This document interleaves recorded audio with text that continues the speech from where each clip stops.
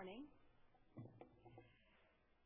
During those many days, the king of Egypt died, and the people of Israel groaned because of their slavery and cried out for help. Their cry for rescue from slavery came up to God, and God heard their groaning. And God remembered his covenant with Abraham, with Isaac, and with Jacob. God saw the people of Israel, and God knew. Now Moses was keeping the flock of his father-in-law Jethro, the priest of Midian. And he led his flock to the west side of the wilderness and came to Horeb, the mountain of God. And the angel of the Lord appeared to him in a flame of fire out of the midst of a bush. He looked, and behold, the bush was burning, yet it was not consumed.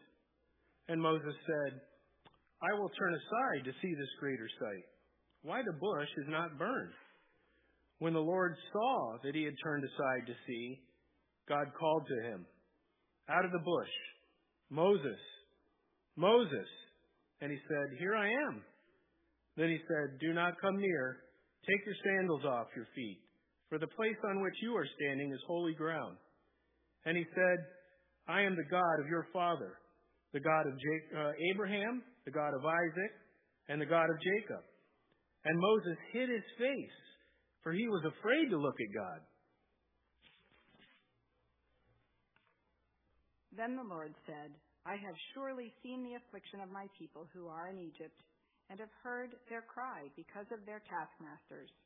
I know their sufferings, and I have come down to deliver them out of the hand of the Egyptians, and to bring them up out of that land to a good land and a broad land, a land flowing with milk and honey, to the place of the Canaanites, the Hittites, the Amorites, the Perizzites, the Hivites, and the Jebusites. And now, behold, the cry of the people of Israel has come to me, and I have also seen the oppression with which the Egyptians oppress them. Come, I will send you to Pharaoh, that you may bring my people, the children of Israel, out of Egypt. But Moses said to God, Who am I that I should go to Pharaoh and bring the children of Israel out of Egypt? He said, But I will be with you, and this shall be the sign for you that I have sent you. When you have brought the people out of Egypt, you shall serve God on this mountain. Then Moses said to God, If I come to the people of Israel and say to them, The God of your fathers has sent me to you, and they ask me, What is his name? What shall I say to them? God said to Moses, I am who I am. And he said, Say this to the people of Israel, I am has sent me to you. God also said to Moses, Say this to the people of Israel, The Lord, the God of your fathers, the God of Abraham, the God of Isaac, the God of Jacob, has sent me to you. This is my forever, and thus I am to be remembered throughout all generations. Go and gather the elders of Israel together and say to them, The Lord, the God of your fathers, the God of Abraham, of Isaac, and of Jacob, has appeared to me, saying, I have observed you and what has been done to you in Egypt. And I promise that I will bring you up out of the affliction of Egypt to the land of the Canaanites, the Hittites, the Amorites, the Perizzites, and the Hivites, and the Jebusites, a land flowing with milk and honey. And they will listen to your voice. And you and the elders of Israel shall go to the king of Egypt and say to him, The Lord, the God of the Hebrews, has met with us. And now, please let us go to a 3 days journey into the wilderness, that we may sacrifice to the Lord our God. But I know that the king of Egypt will not let you go unless compelled by a mighty hand. So I will stretch out my hand and strike Egypt with all the wonders that I will do in it. After that, he will let you go. And I will give this people favor in the sight of the Egyptians. And when you go, you shall not go empty.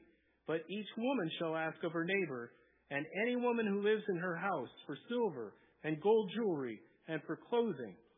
You shall put them on your sons and your daughters, so you shall plunder the Egyptians.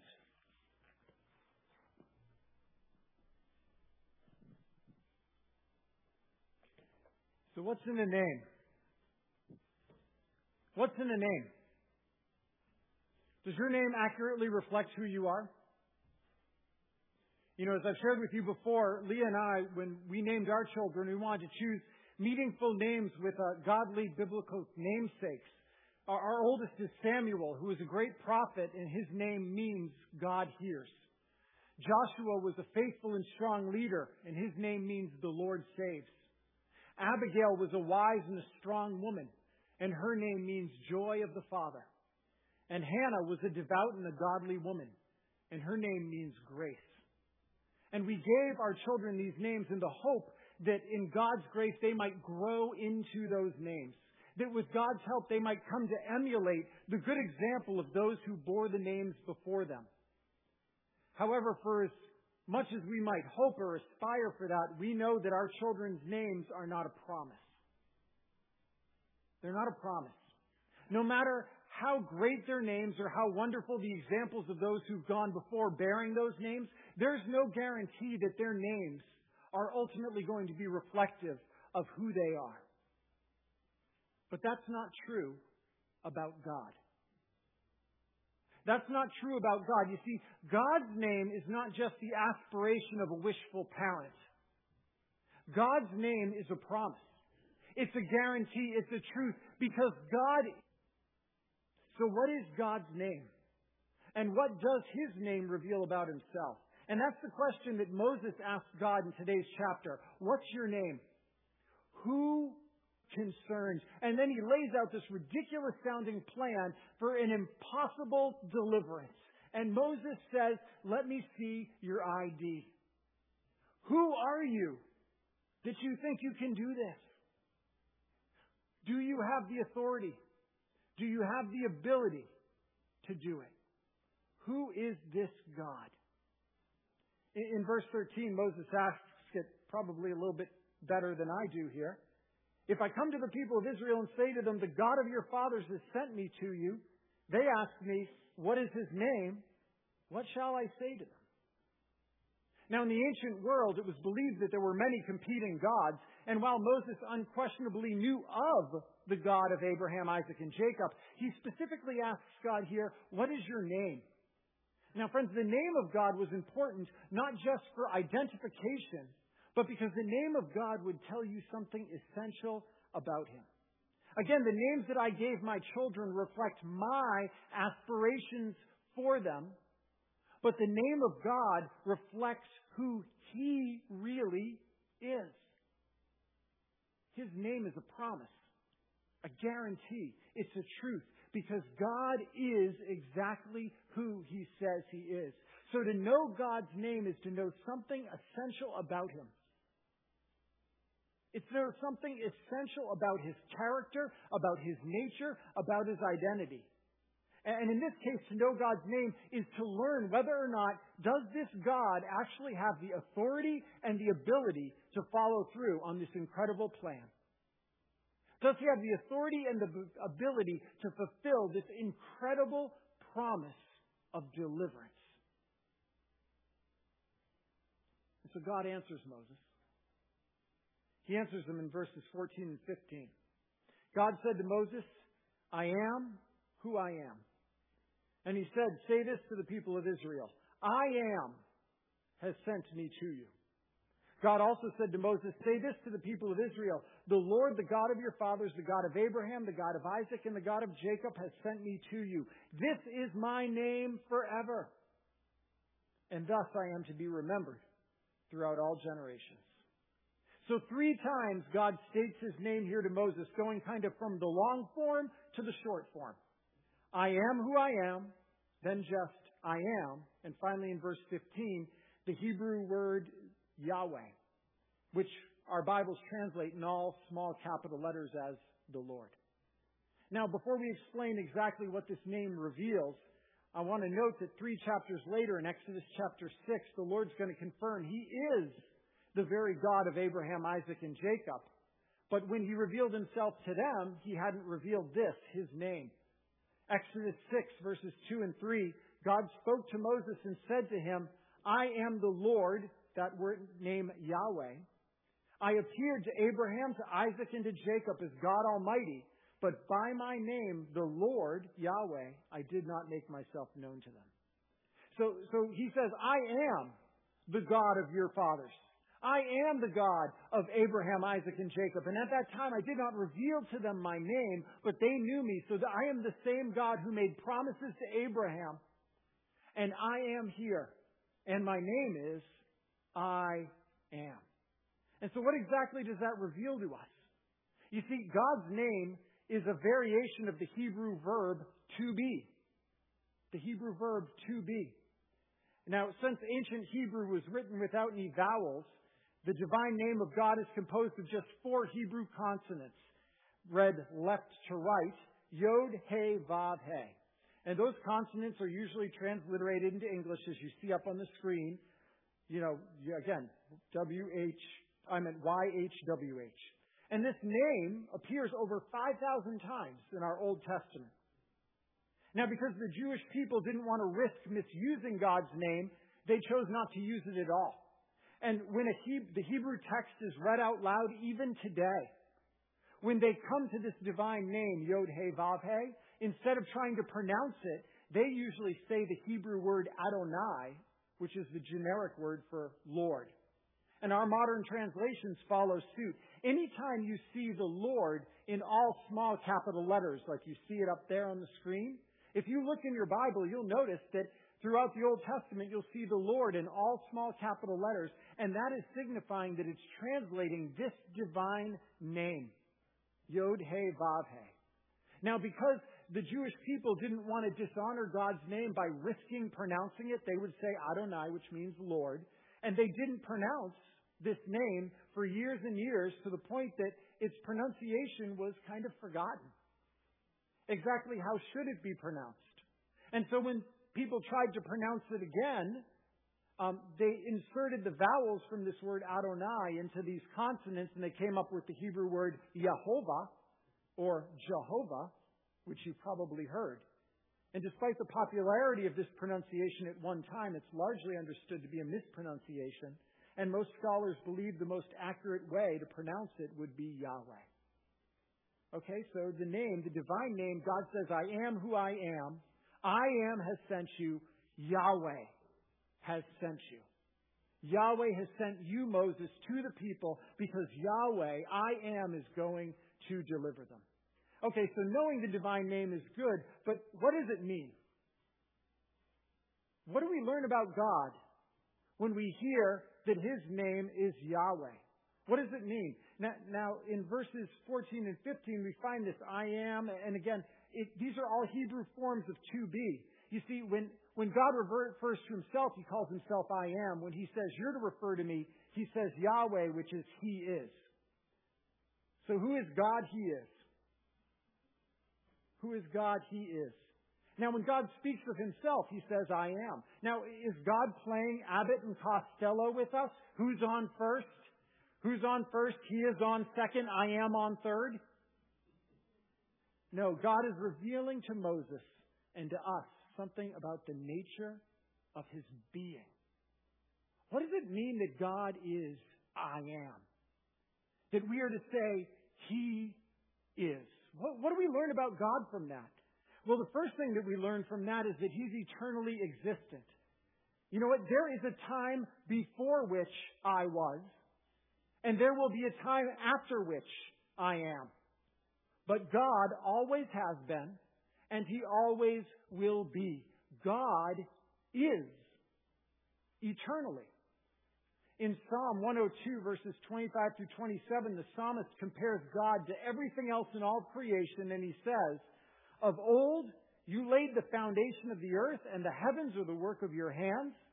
They will perish, but you will remain.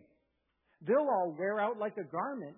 You will change them like a robe, and they will pass away, but you are the same, and your years have no end. You see, unlike anything else in all of creation, He is. Heaven and earth were brought into existence and will perish, but God is. He has no beginning. His years have no end. And that means that God is. He's eternal. And friends, if He's eternal, that also means that unlike us, God is self-existent. We were brought into being. All of creation was brought into being. But nothing brought God into being. He is. And friends, if he is, then that means he's dependent upon nothing to continue being. You know, there are some religions and some gods where the humans sacrifice to the gods and bring them offerings of food or drink. Why? Because the god gets hungry or thirsty and is dependent upon humans to bring sacrifices for the god's continued being. But friends, if the true God is, and no one brought him into being, then he's dependent upon no one to continue in his being. It's as we sang this morning, you're not a God created by human hands. You're not a God dependent on any mortal man.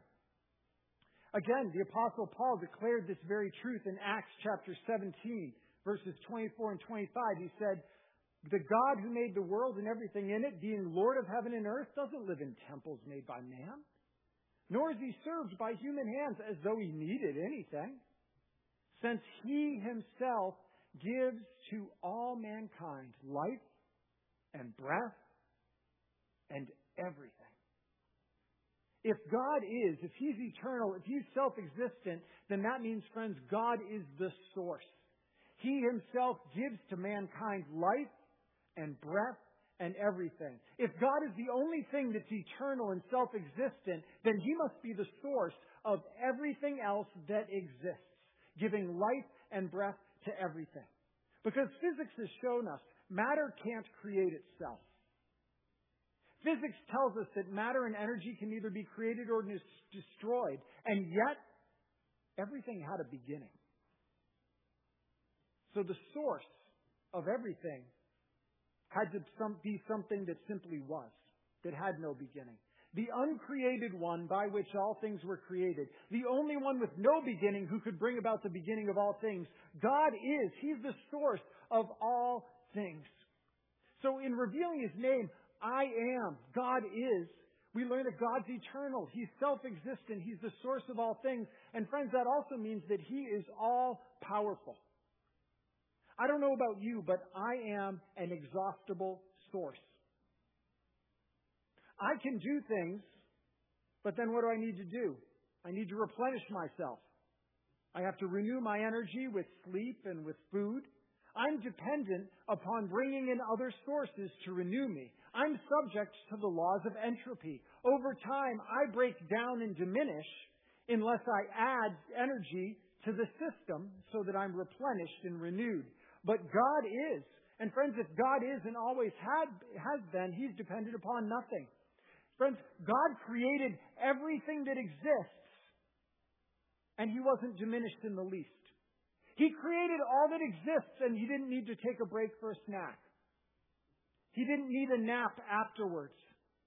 God is. He is an inexhaustible, all-powerful source. He's not dependent upon anything or anyone to renew him. And friends, he is an inexhaustible source of power, as the Lord declares through the prophet Isaiah. In Isaiah 40, verse 28, have you not known? Have you not heard? The Lord, Yahweh, is the everlasting God, the creator of the ends of the earth. He does not faint or grow weary.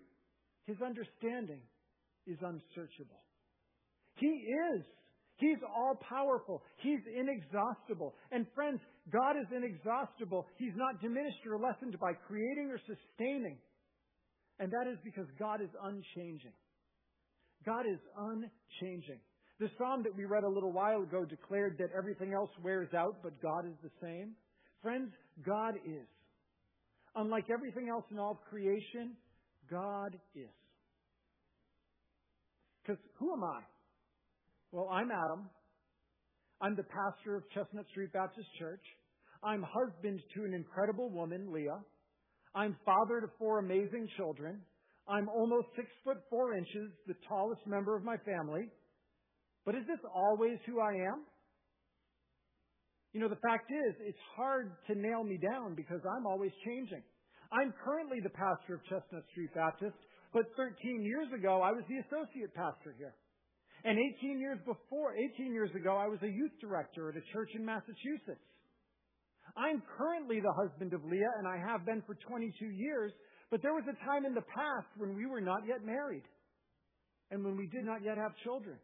I'm currently the tallest member of my family, but I have 4 children who are all trying to claim that title from me. And they're not allowed to. So who I am is hard to nail down because I once was, and one day I will be. I am changed, and I am changing. I am not the same as I was yesterday, and I am not the same as I will be tomorrow. But friends, God eternally is. He's unchanging. It's as we sang this morning, you're unchangeable, you're unshakable, you're unstoppable. That's what you are. God is unchanging. And friends, so it is that the Son of God, Jesus Christ, is also revealed to us as unchanging. In Hebrews chapter 13, verse 8, Jesus Christ is the same yesterday, today, and forever. The persons of God are. God is.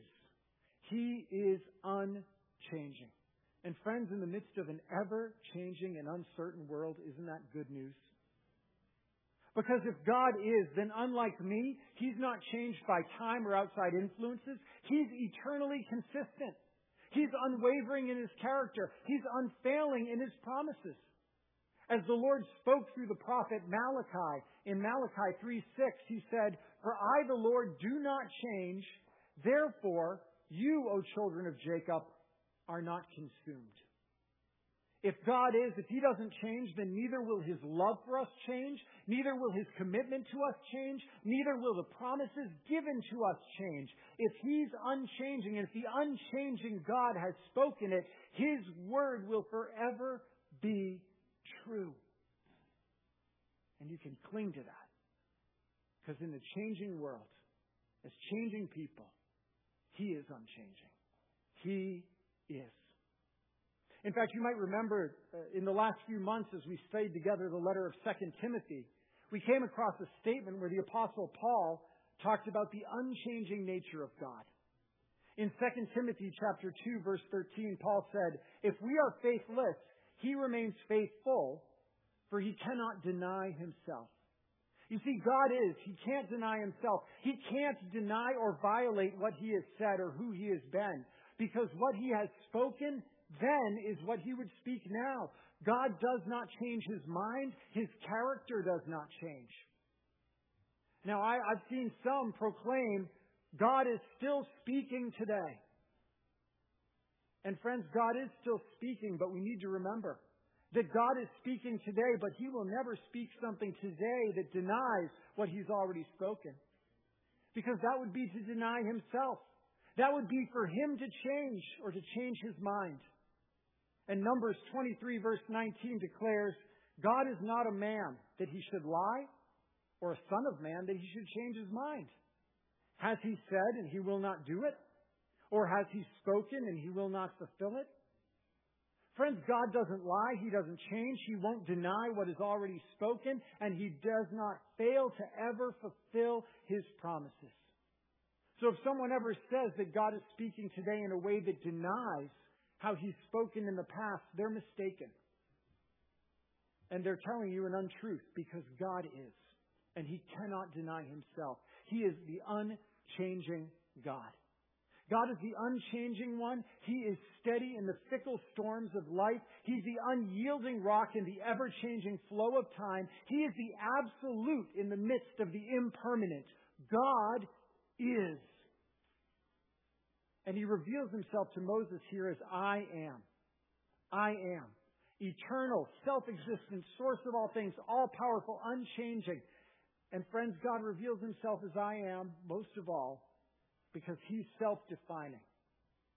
He defines Himself.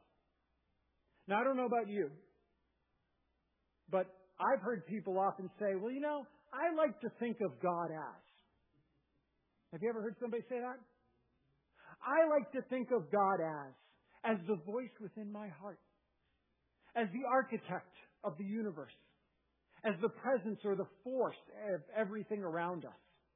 In other words, somebody is saying, here's my preferred picture of God. This is how I like to think of Him. This is how He is to me. This is how I define God. But friends, does this work in real life? I like to think about Kevin as very annoying. I like to think about Kevin as 4 foot 11 inches tall. I like to think about Kevin as a big chicken. Well, what I prefer to think about Kevin may or may not have anything to do with the reality of what Kevin really is. That's just how I prefer, how I desire to think about Kevin. But friends, somebody has wisely said, the facts don't care about your feelings. It doesn't matter what I prefer Kevin to be or I feel Kevin should be. There's the reality of what Kevin is. And that's what's important. And friends, if that's true with Kevin, how much more is that true with God? God is. It doesn't matter what I prefer or how I like to think about God. What matters is how He actually is. And He gets to define Himself. You know, this is why the second of the 10 Commandments is in Exodus 20, verse 4, you shall not make for yourself a carved image. Because you see, God is self-defining. God is self-defining. The philosopher Voltaire said, in the beginning, God created man in His own image, and man has been trying to repay the favor ever since. We're trying to create carved images of what God looks like all the time. This is how I prefer to think about God. I like to think about God as, my God is not like, my God would never do, my God is. We're creating a carved image. We're shaping God to our desires rather than confessing that God is, that He gets to define Himself, that God doesn't conform to our understanding of Him. Our understanding of God needs to conform to the reality of who He is. We need to stop worshiping a Play-Doh Jesus. I read an article where he talked about our tendency to worship a Play-Doh Jesus. He said, is it possible that we're worshiping a Play-Doh Jesus? We shape, mold, bend Him into what we want Him to be. And then the very moment that particular Play-Doh Jesus no longer appeases us, we roll Him up and start over. We create a different Jesus, more to our liking. And when we do it, we're not worshiping the Jesus of the Bible. We're worshiping a Jesus that we've created in our own minds. Friends, God is not a Play-Doh God. He is not a God created by human hands, as we sang. God is. We can't just reshape Him according to our desires or according to the latest cultural whims. He is, which means He is self-defining. We shall not create for ourselves a carved or a reshaped image of God, because God is. Friends, this is the Lord who revealed Himself to Moses. So does this God, the I Am, have the authority and the ability to deliver His people from slavery? Does He have the ability to make true on His promises? He is the eternal, self-existent source of all things, inexhaustible, all-powerful, unchanging, self-defining. He is. And so He shows up with Moses and He says, I have the power to deliver my people just as I say I do. And if I've said it, I'm going to do it. I have the authority and the ability to do so. Moses, go tell my people I'm coming. I'm coming for them. Friends, this was good news for Israel. And friends, this is good news for you and for me as well. Because the very same God who appeared to Moses and to Israel to deliver them from their bondage in Egypt is the same God who appeared to us in Jesus Christ to deliver us from our slavery to sin and to death. When Jesus was arguing with the religious leaders in John chapter 8, in John 8 verse 58, Jesus said, truly, truly, I say to you, before Abraham was, I am. So they picked up stones to throw at Him. But Jesus hid Himself and went out of the temple. Before Abraham was, I am. Jesus invokes the divine name and applies it to Himself. He claims here to be the I am. And His hearers knew exactly what He was saying. That's why they picked up stones, because the penalty for blasphemy, for claiming to be God, is death. Just a little while later in John 10, verse 33, the religious leaders say to Jesus, it's not for a good work that we're going to stone you, but for blasphemy, because you, being a man, make yourself God. Jesus claimed, He said, I am. I am the great I am, the true God. And friends, that is blasphemy. It's blasphemy unless it's true. And praise God, it is true. Jesus Christ is the great I am. And friends, if that's true, then that's good news for us. Because if Jesus Christ is the great I am, then just as in Israel's day the Lord showed up to deliver His people from their bondage, so God has showed up to deliver us from our bondage through Jesus Christ. So the very eternal, self-existent source of all things, inexhaustible, all-powerful, unchanging, self-defining God has come to rescue us, His people, and deliver us from sin and death and hell. Friends, that's good news. That is the good news, the gospel. And have you trusted Jesus Christ, the great I am, who has come to lead you to freedom? Have you believed and received the saving work of Jesus Christ, the great I am, who took on flesh and dwelt amongst us? Are you ready to live today in freedom from sin, from addiction, from guilt, from shame, from fear, and from death? Are you ready to follow Him to freedom? Because the great I am has revealed Himself. The great I am has come with the authority and the ability to deliver and to save. And so, friends, wherever you are today, and whoever you are, don't wait. Today is the day to trust Him, to let Him lead you, to have Him help you live in freedom. Because, friends, this is the true God, and nothing can stand against the power of the great I am. Let's pray. Father, thank you. Thank you that you are the great I am, that you are all-powerful, that you are eternal, that you are unchanging, and your love for us is unchanging. You've never wavered in your commitment to us, and you never will. You've never forsaken us, and you never will. And Lord, we thank you. We thank you for the power of Jesus Christ, the power that has come to deliver us and to save us, the power that has come to set us free. And Father, if there are those here who have never been set free by the power of the great I am, I pray today that they would come and that they would trust, that they would receive, and that they would be freed. And I pray that you would help us, your people whom you have freed, to live that freedom, not to return to slavery and bondage, to our sins and to our old way of life, but in the power of the great I am, to live free and to proclaim and to worship you, the great God. We give you all the honor and the glory and the praise now and forevermore. In Jesus' name. Amen. In closing, let's stand together and sing hymn number